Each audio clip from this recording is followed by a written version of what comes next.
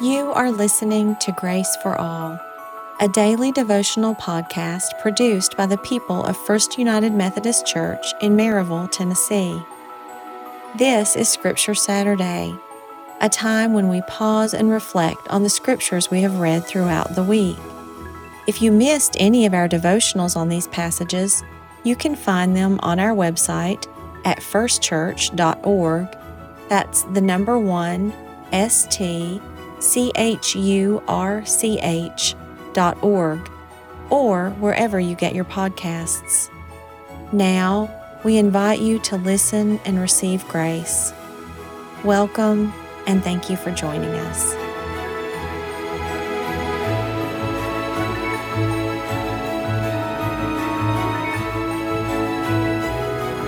Matthew 10, 1-4, King James Version.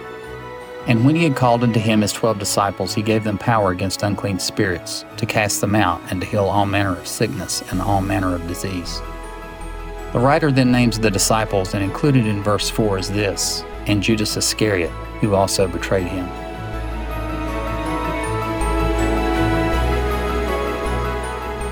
First chapter of John, the 5th verse. The light shines in the darkness, and the darkness has not overcome it. Not only so, but we also glory in our sufferings, because we know that suffering produces perseverance, perseverance, character, and character, hope.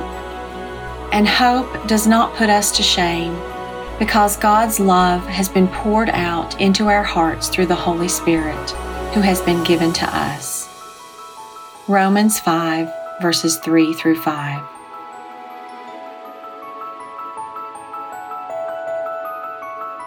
So we fix our eyes not on what is seen, but on what is unseen. For what is seen is temporary, but what is unseen is eternal.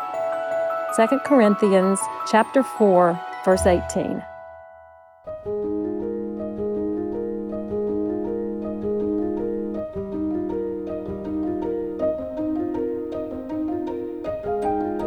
Ephesians 2, 12 and 13.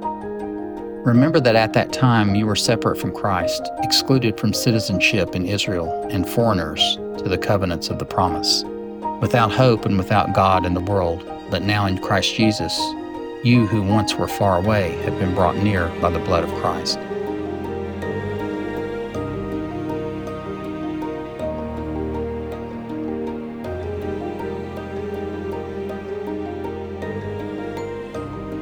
We are hard-pressed on every side, but not crushed, perplexed, but not abandoned, struck down, but not destroyed. We always carry around in our body the death of Jesus, so that the life of Jesus may be revealed in our body. For we who are alive are always being given over to death for Jesus' sake, so that his life may be revealed in our mortal body. 2 Corinthians chapter 4, verses 8-10.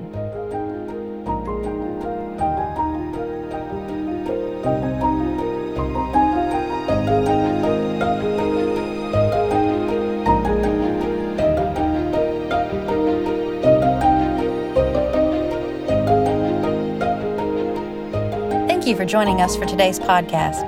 I'm Reverend Sarah Slack, Associate Pastor at First United Methodist Church in Maryville, Tennessee.